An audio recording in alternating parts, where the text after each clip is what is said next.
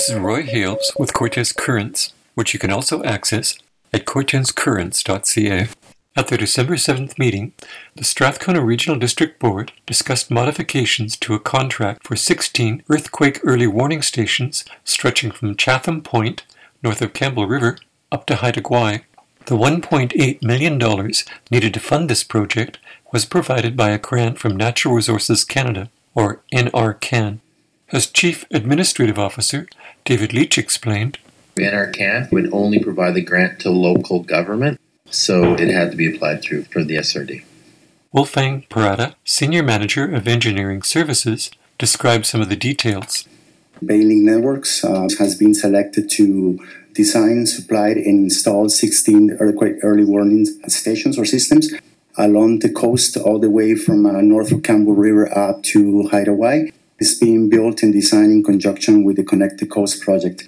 So back in August 17, we introduced a staff report with a recommendation to the board to have the chair and the corporate officer to sign the contract. That resolution was passed. However, when we submitted the contract to Baylink Networks, they expressed a few concerns about the language that we had in the contract. We've been able to actually have revisions to the agreements. Some of the major changes that we made related to the contract price, we have reduced it just to clarify what SRD will be responsible for buying when it comes to network equipment and what they're responsible for buying when it comes to the sensors.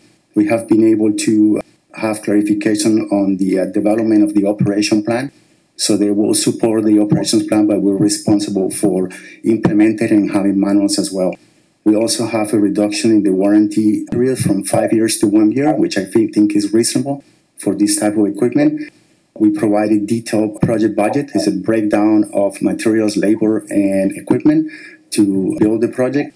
Our recommendation to the board today is to have the chair in the corporate office to execute the amended contract with Baylink Networks for the design, supply, and installation of 16 earthquake early warning systems sensors.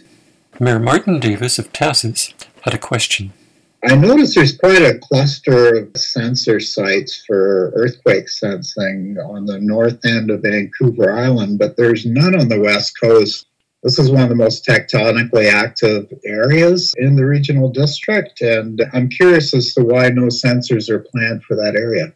So 16 stations, 4 on the North Parole Island, 12 along the BC coast. I have great news. We received a letter today.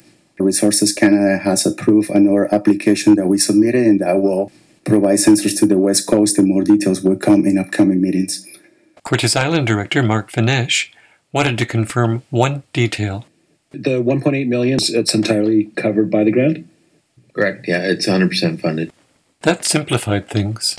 Regional Director Gerald Wally said, I move that the Chair and Corporate Officer be authorized to execute the amended contract with Baylink Network, Inc. as a sole source contract to install the Earthquake Early Warning System Extended Network.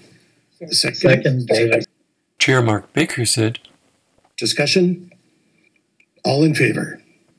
Opposed? Seeing none, the motion is carried. This is Roy Hales with Cortes Currents. Goodbye.